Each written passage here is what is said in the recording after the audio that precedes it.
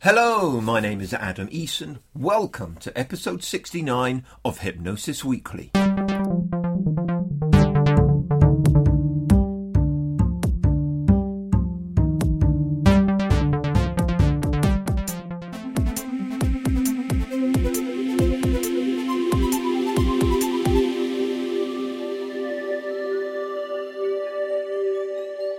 Hello, Hypnosis friends, and a very warm welcome to Hypnosis Weekly. Once again, in my own highly biased opinion, I think I have a barnstorming show lined up for you today. In a short while, I'll be sharing with you our combined interview and discussion section this week. They're going to be in together with my guest, Freddie Jacquin. He'll be talking about his approach and focusing upon the arrow technique that Freddie and Freddie's son, Anthony, are currently showcasing and teaching all over the place. Then we'll have this week's Hypnosis in the News stories, examining the media where hypnosis is featured. I'm going to offer up some personal subjective commentary on the ways hypnosis gets portrayed in the media and comment on some of the content of those stories. We'll round things off by diving straight into the hypnosis evidence-based factoid before I bid you farewell for another week. As I say at the beginning of every Hypnosis Weekly episode, this podcast is something that I want to encompass a feeling of embracing diversity, celebrating the field of hypnosis and encouraging friendly, professional, enjoyable discussion and debate, as well as doing its best to inform and educate.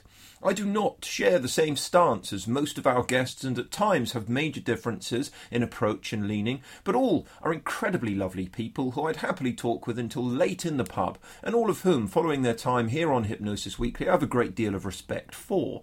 If you have questions, queries, thoughts or feedback, do get in touch via the Hypnosis Weekly website. All the references made in the discussions, along with related links, are posted at each episode on the website www.hypnosis-weekly.com. You can add your thoughts, comments and make any suggestions there too. Please do share this podcast on Facebook, Twitter and anywhere else. Help us reach more of the hypnosis community. It's greatly appreciated. If you enjoy the podcast, please do go and give us a favourable rating, even a review at iTunes. You know, for a rating, all it is you have to go in there and click one button. Click on the stars. I'll be a BFF if you do. Additionally, any listener to the Hypnosis Weekly podcast can get a 20% discount on all of my advanced online hypnosis trainings, including all of our courses. Simply visit my college website, aecollegeofhypnosis.uk. Use the code podcast20. It'll happen. First of all today, then, is this week's interview and discussion all rolled into one. With my guest, Freddie Jacquin. The inimitable titan that is Freddie Jacquin. When I first met Freddie, I was speaking at the Change Phenomena Hypnosis Conference of a number of years ago. It was the first one that I was speaking at. That Freddie's son Anthony used to run, and so he was present there. And I got to know Ant really well over the years. It felt really natural, therefore, to really warm to Freddie. I'd heard a lot about him, and he actually, you know, really delivered on the build-up that people had been telling me all about him. Over the years, Freddie has been to speak at the peer support group that I run here on the south coast of England, where he sang to us, where he did incredible demonstrations, where he made me belly laugh. Since then, every single time I've spent any time with Freddie whatsoever, the time stands out as having been so much fun. I regularly belly laugh. I make reference to that within our discussion, as you'll hear. I mentioned as well there that Freddie demonstrates. You know, he conducts fabulous demonstrations and really walks his talk. He boldly and fearlessly demonstrates his techniques, and every one I've ever seen, every one of those demonstrations that I've ever seen has resulted in some sort of incredible success that people share and refer to. It's wonderful. It's often breathtaking to see. And it's taken me far, far too long to get him here on the show, but I'm absolutely delighted that he is. For now then, get comfy, my friends. Turn up the volume, sip on your tea. Enjoy this week's interview with Freddie Jacquin.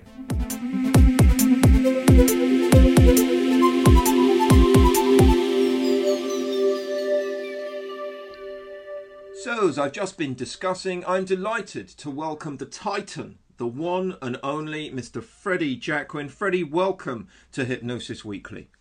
Well, thanks for asking me to speak to the people that listen to you. Yeah, thanks a lot. So let's learn a little bit about you. For those that have never that aren't aware of you, for example, tell us a little bit about your background. So how did you get into this field? What's your background, and how have you arrived at where you are now? I got into hypnosis purely out of curiosity. I've always been interested in how good we could be, sort of physically, if you like. I have 4 sons. Anthony. He's got an older brother. When I were kids, I remember saying to them once, that physically we're limited. 2 people working together can achieve great things, but physically we're limited. But I don't believe we are mentally. And through that, I got interested in just curiosity, how hypnosis worked. So years ago, I saw a sort of training program advertised. It was in your area, actually. It was called the AIHA. International Association of Hypnoanalysts. Yeah. And I'd just come back from the States where I've been living for a little while, and I was sort of floating about. So I thought, well, I'll go and do it, just out of curiosity. And to be honest with you, and I'm not knocking their method of working with people, but it's not how I want to work. But it got me into it. And when I came back from that course, people said, can you help me with this? Can you help me with that? And I had no intention of being a hypnotherapist. I just wanted to know how hypnosis worked. And then I found that I loved doing that. When someone's life changed through something I'd said, as you know, it's a marvelous feeling. So I had my own sales company at the time, and I thought, I love doing hypnosis. Why would I want to go and do what I'm doing forever when I could do hypnosis and help people? So I just started. And because I had my sales company at the time, it was very easy for me. I didn't have to do it full time. And I advertised, to be honest, I advertised smoking at £39, which shows you how many years ago it was. and because I had my own business, I wasn't reliant on hypnotherapy money. I guaranteed it, and so it was a pretty brilliant ad, to be honest with you. Hypnosis, want to quit? You don't quit, I won't charge you. And to this day, it still stands as a pretty good advert. Anyway, with that, I had hundreds and hundreds of people coming to see me, and my attitude towards it was, if I can hypnotise one person, I must be hypnotised 2. If I could hypnotise 2, must be hypnotised 20. And I ended up doing groups for smoking, 200 people at a time around the country. Wow. In 2006, I actually saw just under 5,000 people for smoking. Wow. So that's how I got into it. But obviously, as soon as I came back from that course, which is all about hypnoanalysis, really looking at it in the way that Freud looks at it. Yeah. And the guy who trained me, the course was advertised as successful hypnotherapy, but the emphasis was on the successful. And by that, I mean how much money you can earn from it. Right. And I'm not going to say the man's name. I'm sure there's probably people still working with that sort of those sort of techniques. But this is what he actually said. This is no lie. He said, you keep your clients in for 12 weeks. And it's very easy to do that because at the end of your first session, you say, in a moment, I'm going to count to 5. On 4, your eyes will open. On 5, you'll be wide awake, looking forward to our next meeting where you can tell me how you've improved. Now, with this, that's a suggestion in trance. Of course, for the next week, the person was looking forward to seeing him. I realised as soon as I came out of that course that I started to read about Erickson, his methods. I realised I could move people very quickly from where they are to where they want to be. And I could do that in a lot of sessions, especially with things like smoking, in one session. So I felt ethically, if I can help someone out of a phobia, it has to be done as quickly as possible, as well as possible, but as quickly as possible. I don't want someone having that phobia for 12 weeks. I don't want someone smoking for 12 weeks. I don't know whether in that 12 weeks they're going to smoke that cigarette that's going to kill them. So I feel it's my duty to do good work, but do it in the shortest possible time. Yeah.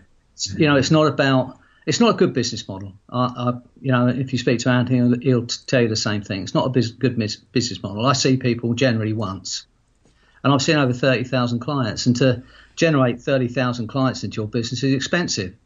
Yeah. But for me, I love what I do, and I love the feedback we get. So yeah, that's how I got into it, just out of curiosity. Yeah. But still to this day, and that was over like 25 years ago, I still to this day never get up in the morning and think, I've got to go to work. No. I absolutely love what I do. And some years ago, I was speaking to my nephew, and we were at a party, and I was telling him about what I do and how much I enjoy it. And he said something. He was only a kid, maybe 16 years old. And he said, but you wouldn't do it if you won the lottery, would you? And I hadn't thought about it until then. I absolutely would.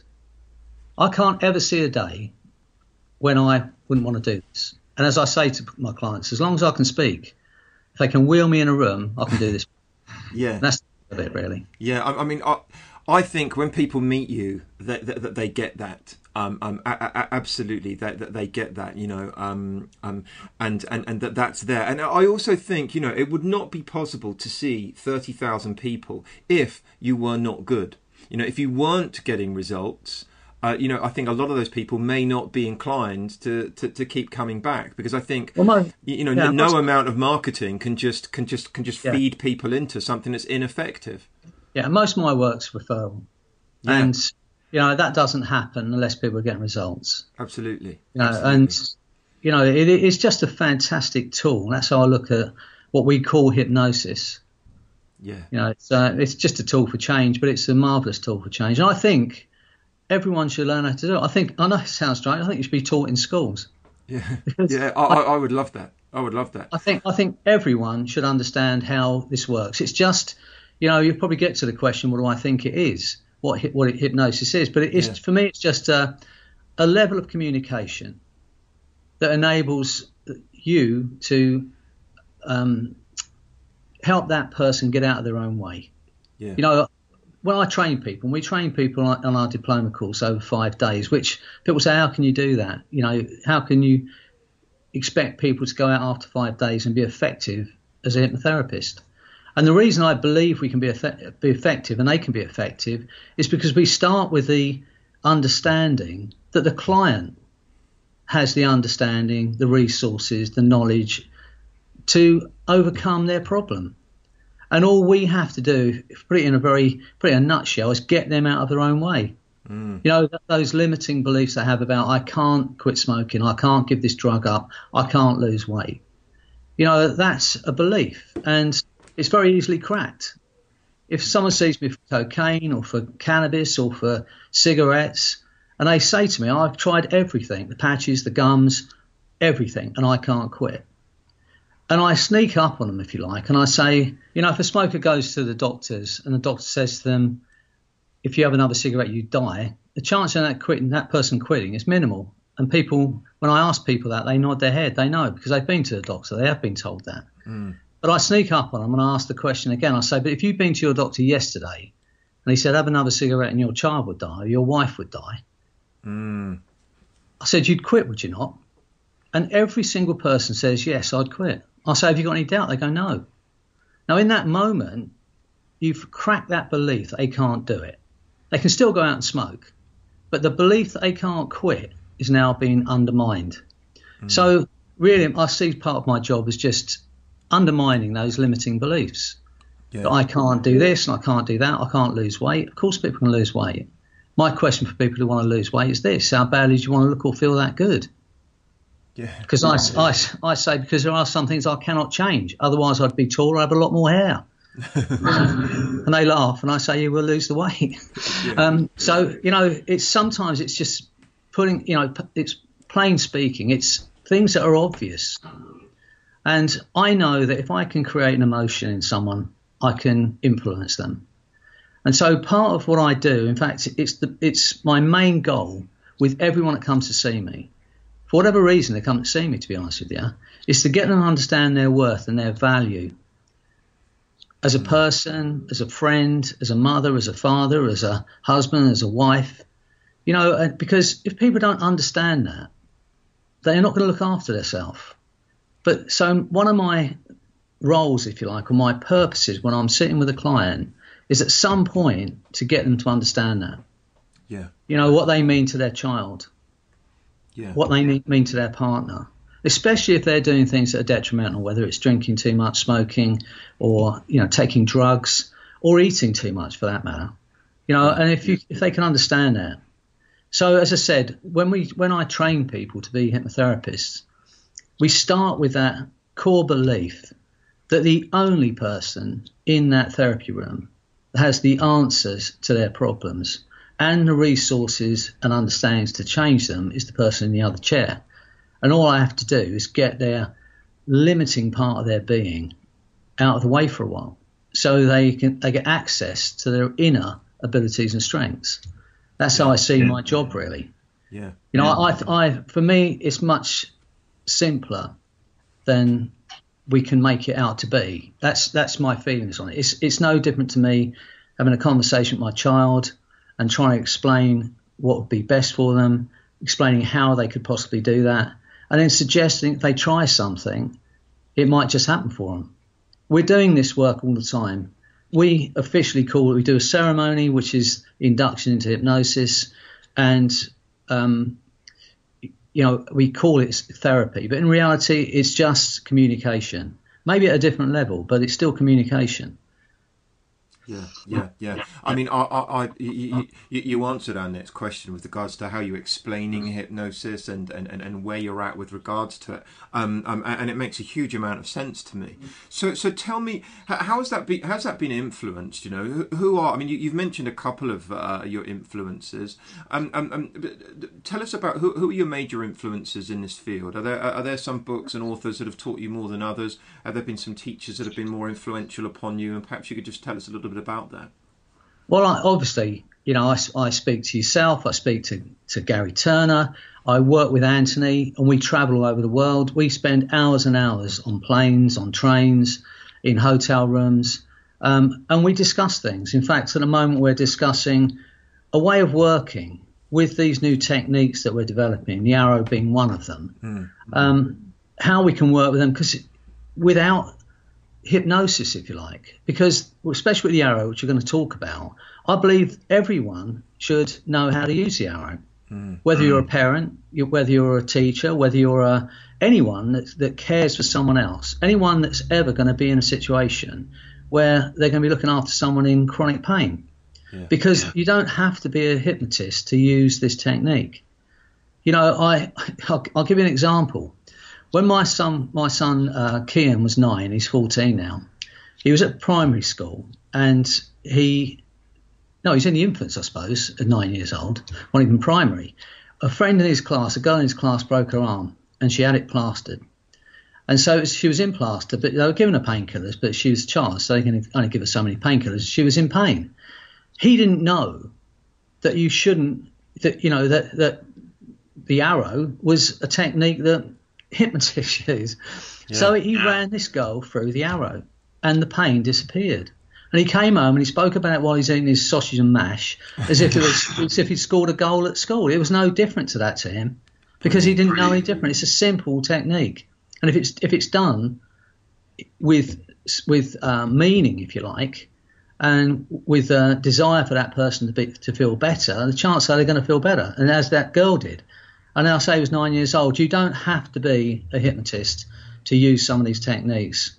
They're simple. And as I said, Anthony and I are looking at a way of working, because we just come back from Rome, where we've been running a training course out there. Yeah. You cannot use the word therapy unless you're a medical professional. We've worked in the States. You cannot use hypnosis unless you're a medical professional. We've worked in Kuala Lumpur, which is exactly the same thing. Now, all these techniques, which you know because you're training people, for want of a better word, lay people, to do this work and do it brilliantly. They're not all doctors, they're not all scientists, but they're going out and doing great work with what you're teaching them. And yet they're limited in a lot of countries around the world, because you cannot use that word. And I think it is a bit of a limitation, you know. But with these new techniques that Anthony and I are developing, which we should be able to, you know, sort of put out there, this new idea, if you like, maybe the autumn of this year, when we round it up to what we want to actually say and what we want to do. You're going to use these techniques without the word hypnosis, without the word therapy, because it's just a different line of communication. So that's not where we're heading, because, you know, I am a hypnotist, and I use hypnosis, and I believe there is a difference between what we call a walking awake state and a hypnotized state. Yeah. You've seen it and I've seen it. People can do extraordinary things when they're hypnotised. Yeah. So, we're not denying that or not using it. But some of the techniques, if you take out the word hypnosis, can still be used. So we're looking at maybe working some of these new techniques which we're teaching, which we're developing under a different banner. Yeah. I mean, I like that. I love that notion, and I think, sadly, hypnosis also does come with a lot of baggage, and it makes a lot of sense sometimes to perhaps move a little bit of that. So what have been, you've worked with an incredibly large number of people over the years, and during that time, when you've been working with people, what's been some of the more impressive applications of hypnosis that you've done, that you've been involved in, that you've seen, you've directly witnessed at your own hands, and so on? Well, to each individual, when you change something, even if it's a 20 a day smoking habit, and I've seen people who have smoked 80 a day that have quit within that hour and a half. For that person, that is miraculous. For their family, that is miraculous. It is. When you take someone out of chronic pain, for that person who's been in pain for 14, 15 years and no pain relief helps them, and it's gone completely within that 15-minute intervention, it's miraculous. So although I can look and I can say, I love taking people out of pain, but then, when I get feedback from people, I some years ago I had an allotment when I was in Kent. I needed a water tank, and there was one advertised on this thing called Freecell, which is like a Free Cycle, I think it's called. Yeah. So I went over to this guy in a village about 10 miles from me, and he said, "Yeah, it's round the back." And as we went out the door, he said, "You don't remember me, do you?" I said, "Sorry, I don't." He said, "You see a lot of people." And I didn't remember him. And he said, "I came to see you with my wife 7 years ago." He said, "To quit smoking." He said, "Between us, we were smoking 50 cigarettes a day." He said, "How many do you think we've had since?" I said, "None." He said, "Absolutely." He said, "We've saved £35,000 since we've seen you. And now we've got 2 children who are 6 and 3. Brilliant. And so that kind of feedback for him, that is still miraculous. You'll still be talking about that. Yeah. But then person who's never been able to take their family on holiday because they can't fly in a plane because they've got fear. To that person, when you take that person out of that fear, that's miraculous. So it's, obviously when we think about physical well-being, pain, or, interventions where someone's destroying themselves with alcohol or smoking or drugs, and you help that person, then obviously, you think it may be more important or a bigger thing to change. But to be honest with you, some of the smallest things make the biggest difference. I saw a guy for heroin addiction, and I know people say, well, how long can you do that and how long does it last? I saw this man once. He was 28, and he came to see me. We had one session together, and I swear to God this is absolutely true. His mother rang me 6 months later, and she actually spoke to one of the girls who takes my calls because I was with a client, and she asked this girl to tell me that since he'd been to see me, he hadn't had any more heroin. She said her life's changed, his life's changed, the family's life's changed. I have to tell you, Adam, if that guy never has any more heroin, which I know he hasn't, and I never do another thing, I can go to bed every night, put my head on my pillow and go fast asleep. Yes. And I've seen 30,000 clients, and I know a lot of them been smokers. I don't care. My sister-in-law said to me, "Don't you get fed up?" And especially when I first started doing this work, I was booked 6 weeks in advance, 6 people every day. And that was when I was seeing individual people. Then I got to the big groups. But she said, "Don't you get fed up with saying the same thing over and over again?" I said, "I never get fed up. My sessions are an hour and a half, and in that first 30 minutes, I get to know that person, find out a bit about them. We have a bit of banter. Everyone's got a story, and I love it. I love meeting people. I love speaking to people. I love finding out about people. And if I have to do the same thing every single day, and to get that person off, to get that next person off that cigarette habit, I will do it. I said it's like being a brain surgeon. You're thinking, I've done this so many times. I think I'll just dig this bit of brain out and see what happens. You just have to do what you know to be the best. Yeah. As for years now, it's been this thing about rapid inductions. How quick can I put someone in trance? You know, Anthony and I use the same induction, which we call the Jacqueline Power Lift, in every first session. Every first session. As you know, because you witnessed it, I can look at someone 10 yards away and put them in a trance without saying a word. I know how to do all this stuff. But, you know, for me, it's when I've got a person in a therapy room, then all that matters to me is that person. And when I train people, and I think it's important, and I think it's something that a lot of training schools miss, I say, you know, when you step up to work with that person, hold that core belief. You should be thinking it anyway. I care about you and I want you to be well. Yeah. Now, I feel that transfers to that person. You know, and that's why I've had people who have gone to see me for smoking, they've quit for 6 months, they started smoking again, they phone me up and they apologise to me. You know, they paid me, I've taken money off them, and they apologise to me for going back to smoking. Now, unless they felt that I really want this for them, unless they felt that I really cared about them, they wouldn't think that, I'm sure. You know, they'd be moaning at me and saying, well, you know, I haven't quit. But no, they say, I apologise, I started smoking again. I didn't want a cigarette, I thought I'd just have one. So, you know, it's how we proceed with this. I think we've just got to be human in that room. You know, we don't train to converse with people in general life, and yet we communicate, we converse, we influence. You know, we suggest things to people and they pick up on that suggestion if they know that you care about them and you want the best for them. I often liken hypnosis to, let's imagine that you've got a friend and he knows that you've had an experience, a certain experience in life, and you've overcome it or you've got through it. And you sit down with that friend and he tells you his problem and you listen. And after listening to him, you say, well, I think if you did this, this and this, I think that would help. And I think you'd get through it. Because he knows you care about him, because he knows you've had an insight into that problem, then the chances are he's going to take your suggestions and do it. Yeah. And that's how I see the communication in the therapy room with hypnosis. I think, you know, for anybody listening, there is an incredibly important lesson in some of the things that you've just said there, and I hope people go back and listen to it.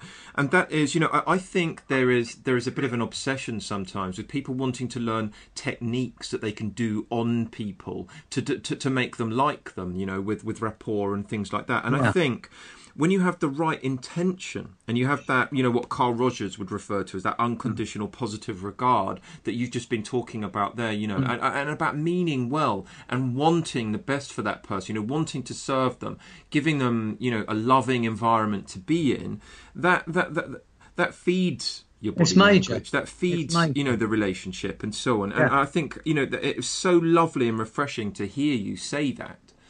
You know, trust yourself. That's what I think. Trust that you're a good enough person. Trust that you want the best for them, and be yourself. I think that's the problem in a lot of these schools. Some schools of therapy. I remember I worked with a guy once who'd been trained in the London Clinical Hypnosis, whatever it was, and he said he would talk to me. He would be speaking to you like I'm speaking to you now, and the moment he started to hypnotise someone, he went like this, and now, with your eyes closed, begin to relax. I thought, why are you speaking like that? Yeah. A Hush FM DJ. It's no point. You know, you've seen me work. I sometimes shout at people. I mean, it's mad. Yeah. I had a guy come to see me once, and it was when I was working in my house in Kent. It was a terraced house, so there was no front garden. And there was stairs that went down to the basement of the house. Then there was the pavement, and they were laying tarmac on the pavement. And I saw this guy, I forget what it was for now, but I quite literally had to shout, and we was only sitting 2 chairs away. You can relax. You go deeper. His wife come with him. She was sitting in my front room, like she was like in the next room. And when we came out, she said, "Could you work? How could you work with all that noise outside?" And I swear, this guy said, "What noise?" Yeah. He was oblivious to it. Yeah, you know, yeah. So I think we can get caught up on. I think the hypnotist very often gets more bothered by the tiniest of sounds than the individual they're hypnotising. Well, if you believe that person's asleep, then you might get bothered when there's noise around. But if you understand they're not asleep, yeah, exactly, then you're not worried about it, and you can use it, as you know, you can utilise everything that's going on. Yeah, the sounds outside are going to drive you even deeper into that thing. Let that remind you. When I do these mass smoking groups, obviously because there's 200 people in that room and they're all smokers, there's going to be some coughing, which we are. No, it's inevitable. Yeah. If I was to worry about that, but what I do is this: if I hear someone coughing, everyone's in trance, and I say, let the sound of that coughing remind you why you're here. So all of a sudden it turns into something else. When I see people snoring, I see people as a couple for snoring. And one person I help the snorer, but I also emphasise the partner so that the sound of snoring will drive them deeper into a sleep.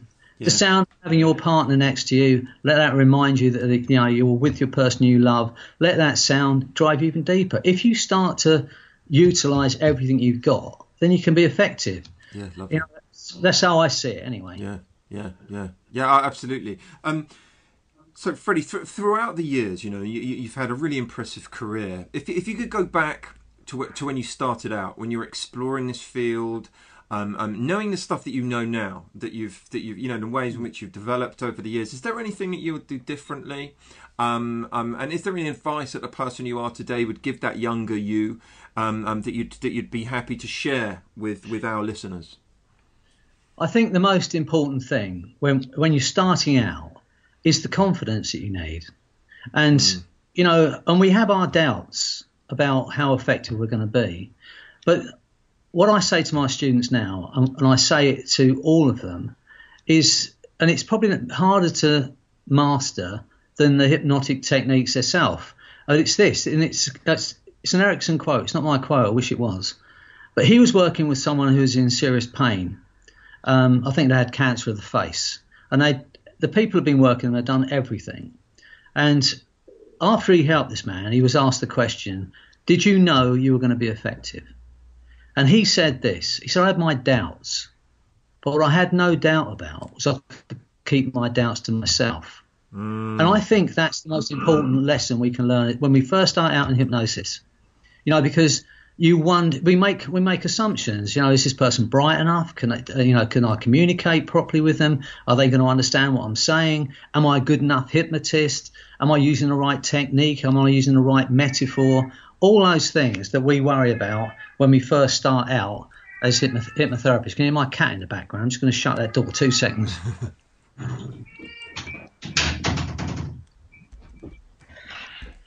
So I would say to everybody, that's something you need to master. As in the same way as you master a certain induction, master that understanding. You are going to have your doubts. What you must have no doubt about is you can keep your doubts to yourself. What I do, and when I train people, I say to them, do this.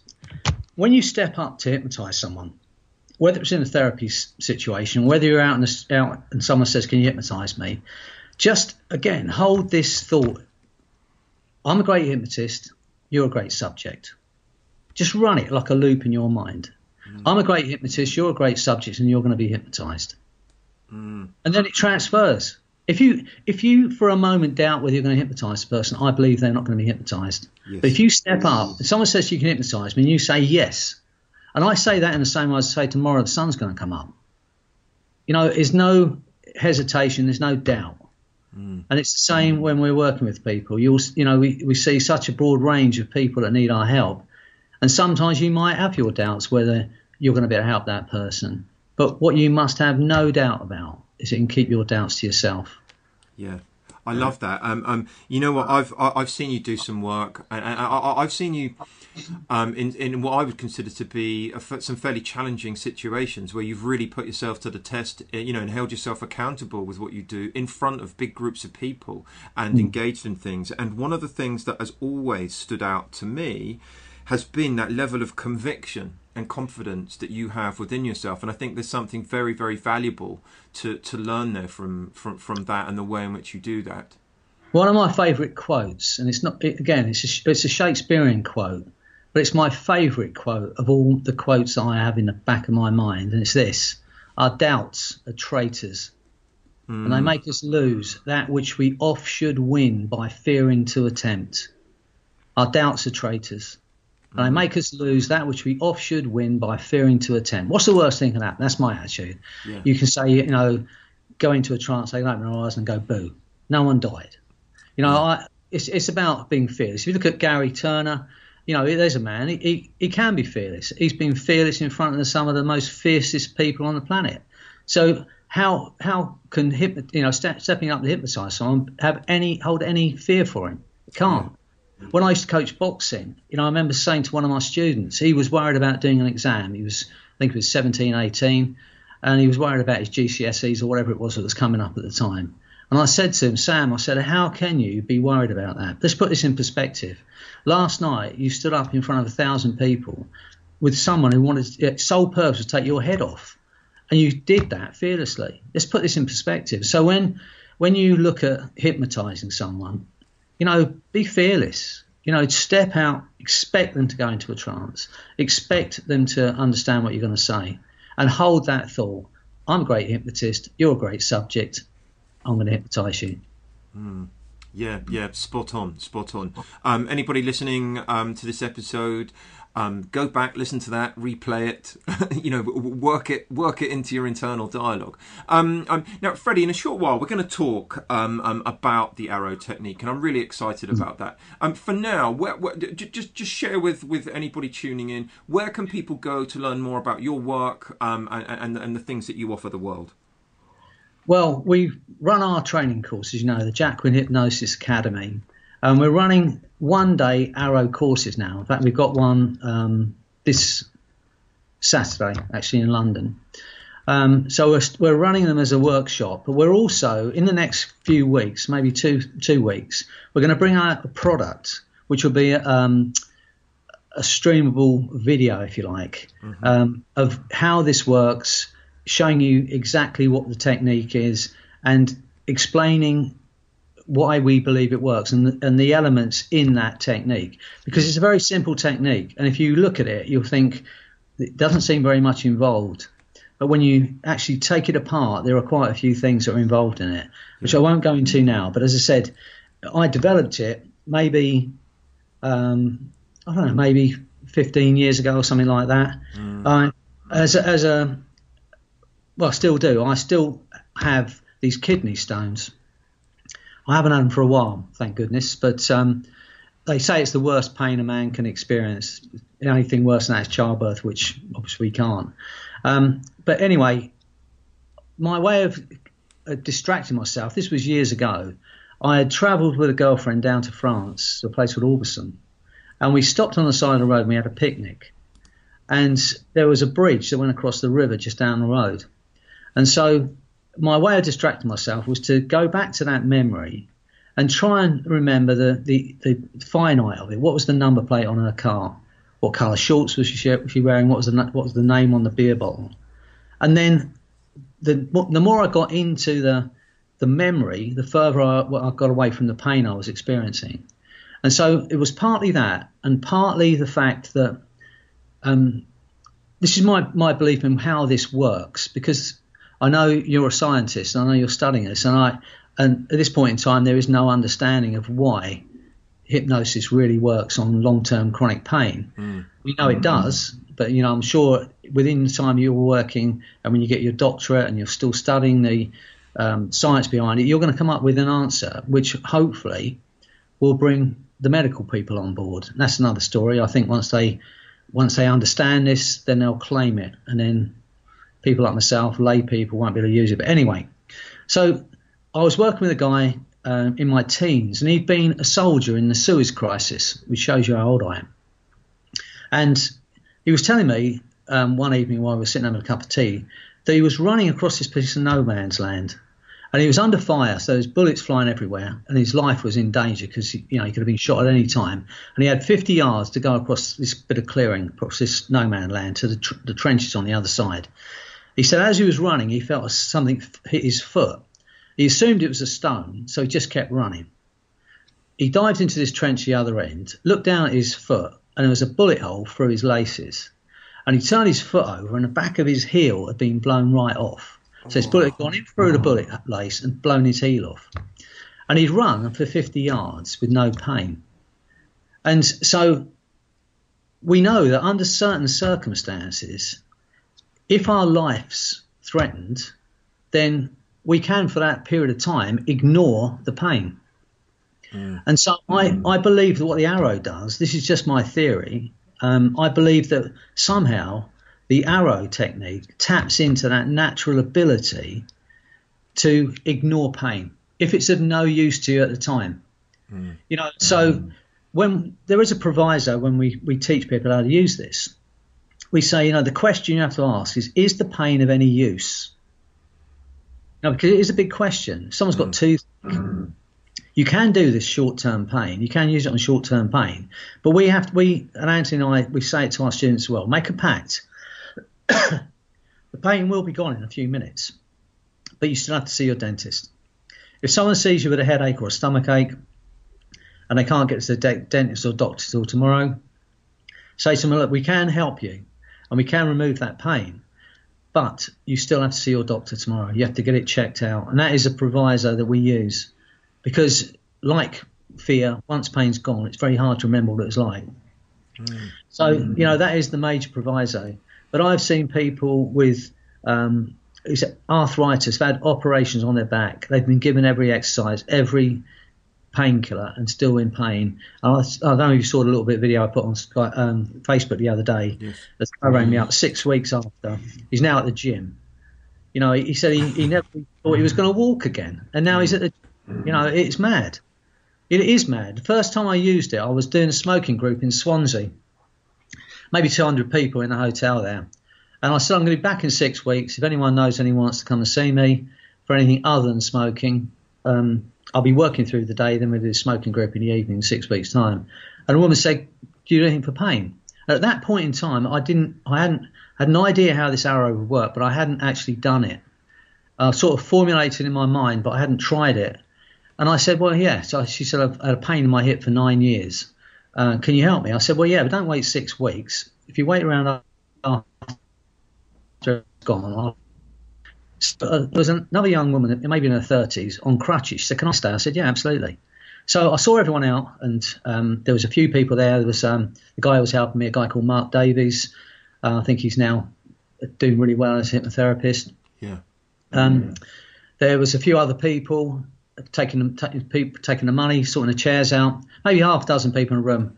The woman with pain in her hip, the woman on crutches, and the woman on crutches had a little boy there, 4 years old, and her auntie.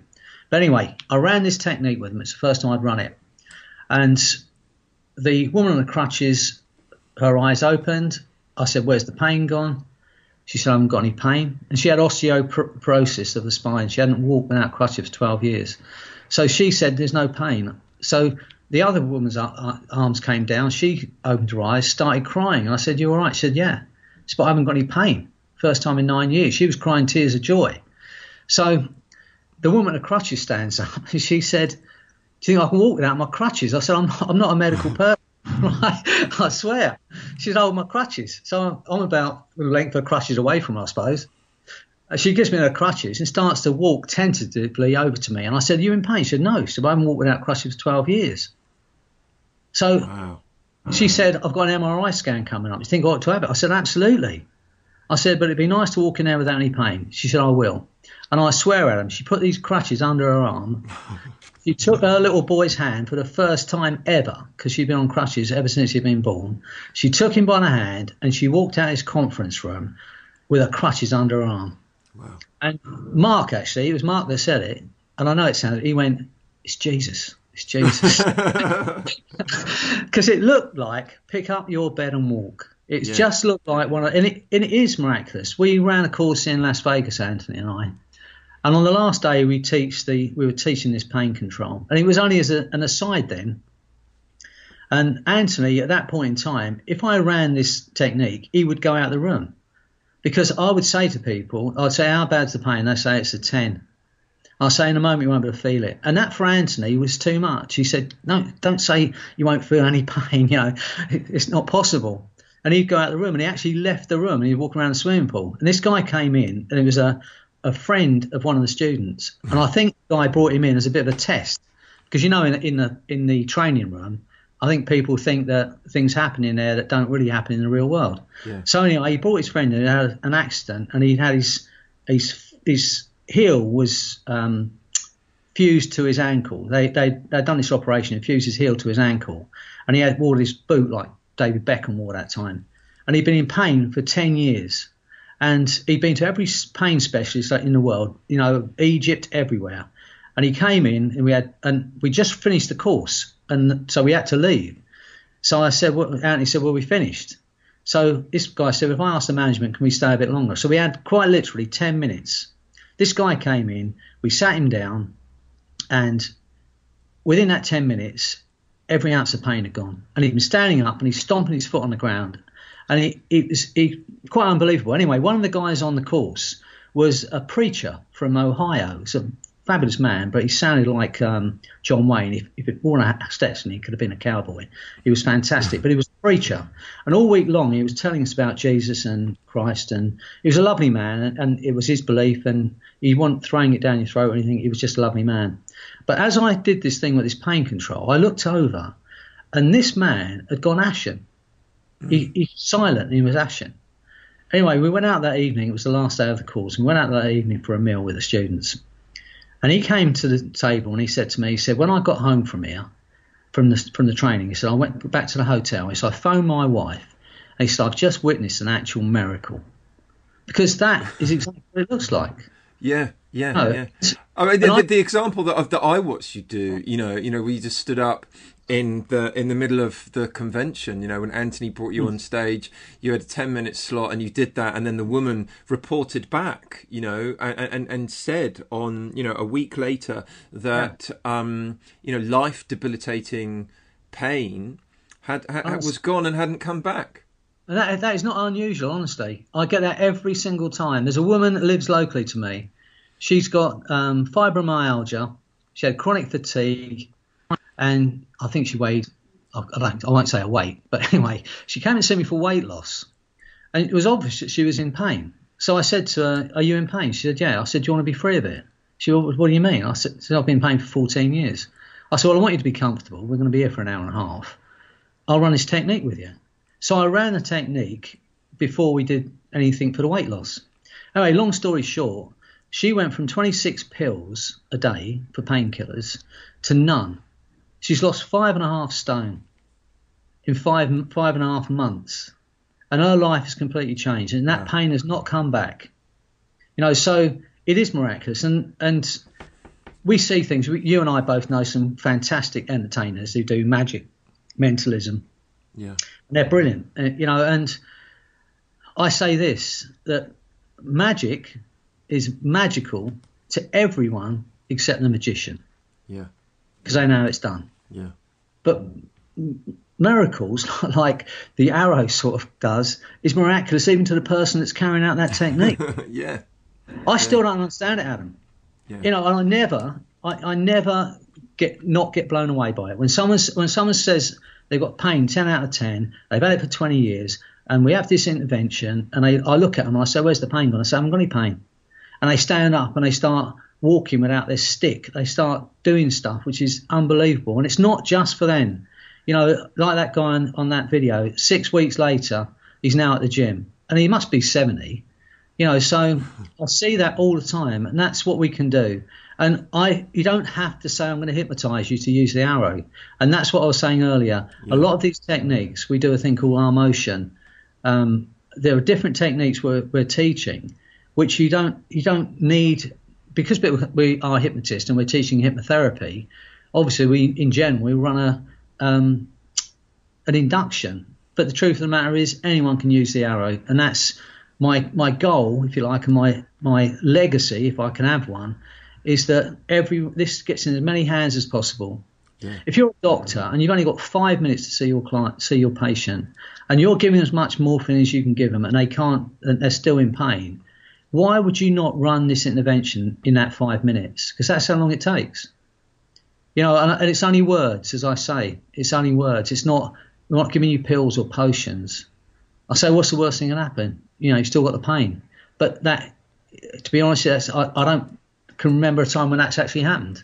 So yeah, it's just the fact. As you can see, I'm pretty passionate about the whole thing. Yeah, absolutely. It's not just the pain. It's not just pain. If you help someone out of a phobia, I saw a lady once. She'd been claustrophobic. She was 70 when she came to see me.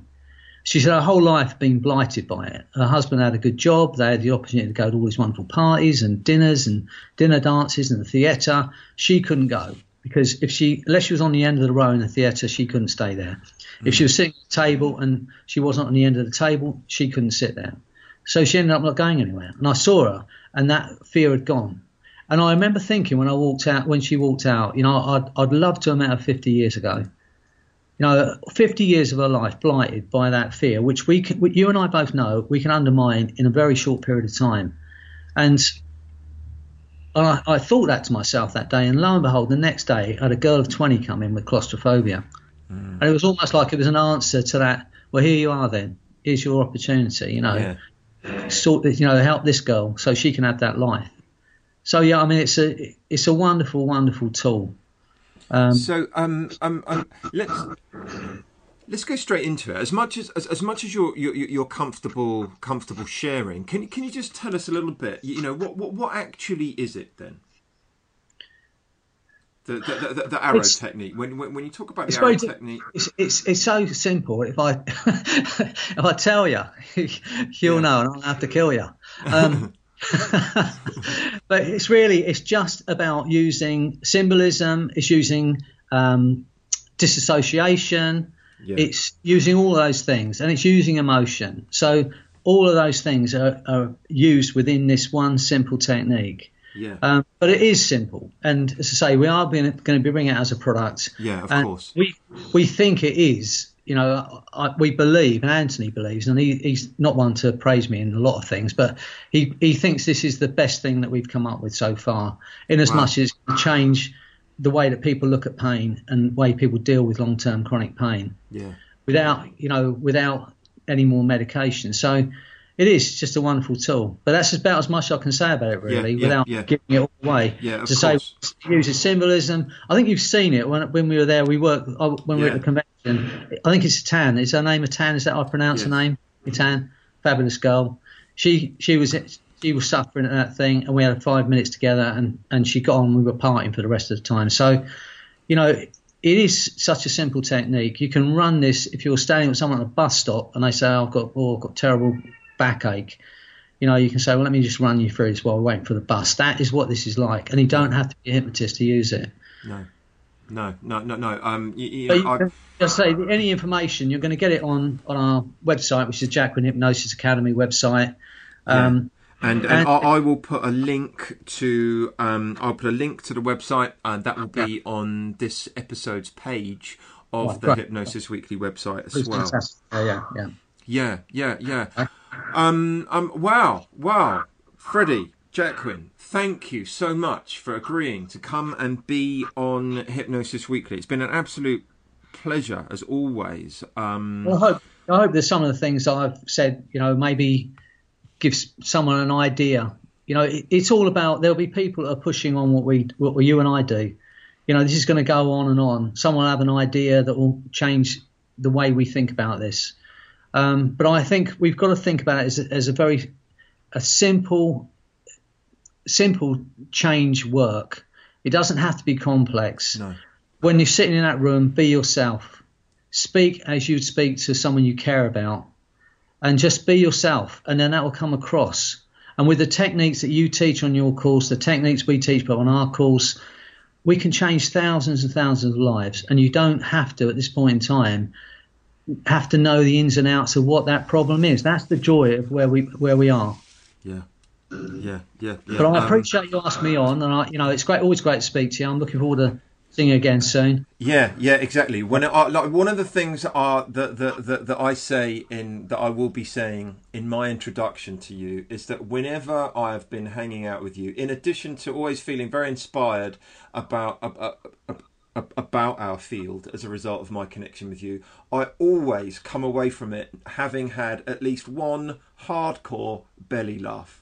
like properly from the stomach. We always, it's always such good fun when I get together with you, and I think that you know you have a very contagious sense of humour that I also think probably contributes greatly to the kind of relationships that you have with clients and the way in which you do things, and you know, I'm so appreciative of that. Likewise, I think even in a therapy situation, you know, my attitude towards it is this: it's very simple. If someone was to say to me, "What is hypnosis and how can you do it?" I would say, create an emotion, give a suggestion. If it was to be said in a sentence, that's what it'd be. Yeah. Create an emotion, give a suggestion. Because if you can create an emotion within someone, then you can influence them. So my intention when I'm sitting with somebody in the therapy room is at some point, if I don't intentionally make people laugh, but by being myself, I want it to be enjoyable for them. If someone laughs in that therapy room, I'm going to give them a suggestion. They're not even going to know it's happened, but I will. And so, you know, it's different with you and I, because when we're out, it's just to have great fun. But I will look for those opportunities. Any change of emotion in that therapy room, I'm going to be suggesting that they're going to be okay and they're going to be all right and they're going to be overcome their problem. And I think all that work's going on out of hypnosis, out of what we consider to be conventional hypnosis. And yet it's still good work, and we're still working from the moment they walk through the door. Yeah. Yeah. But no, we do have great times. I'm looking forward to convention this year. Yeah, me too. Nick, it was a great few days, wasn't it? Yeah, absolutely. And the only downside of this year's UK Hypnosis Convention is that your picture now and all the advertising, you're the new poster boy. You've got your picture on the top row now, and I've been demoted. I've been demoted to the second row. My picture,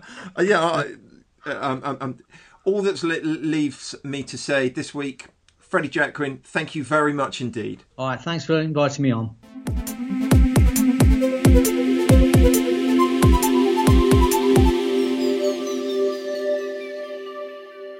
I really enjoyed that. There's so much to pick out from that, so much to learn from.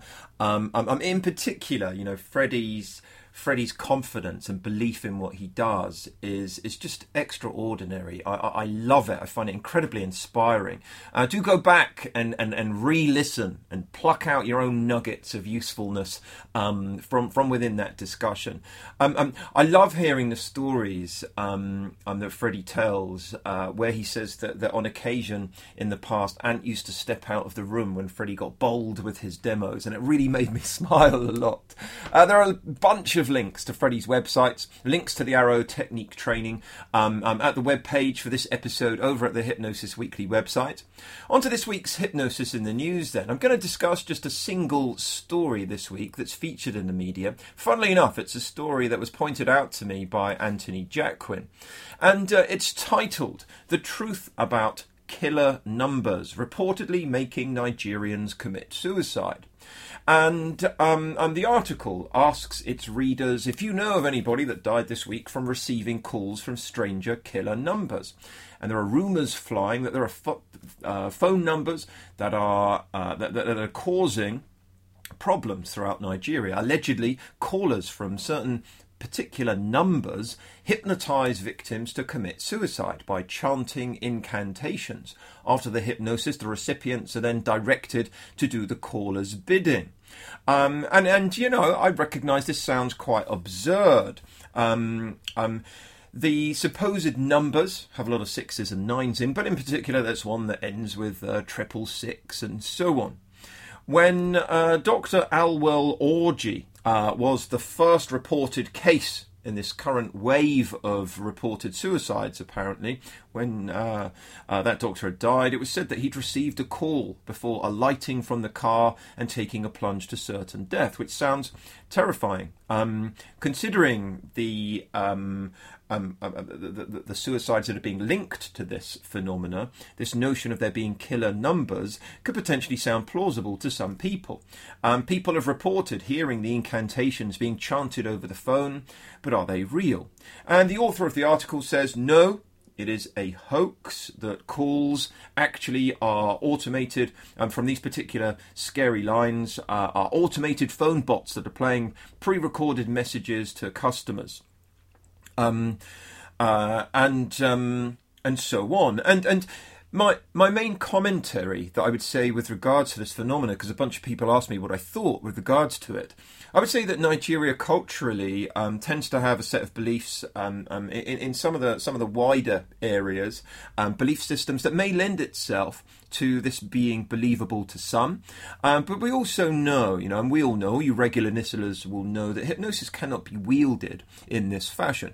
We're more likely to cause someone to commit suicide if they already have a predisposition to it and have tendencies towards that. And if something is said or acted upon that tips them over the edge, and those are the kind of people that, those of you that are trained with clinical hypnosis will recognise that there's a chance that may be contraindicated with those types of individuals with suicidal ideation, and the potential to contribute to pre-existing suicidal ideation or magnify those kind of ideas may well mean that person is contraindicated for hypnosis. But to simply be wielded to instruct anyone to commit suicide or do the hypnotist's bidding is probably perpetuating myth. There's no real evidence to support that.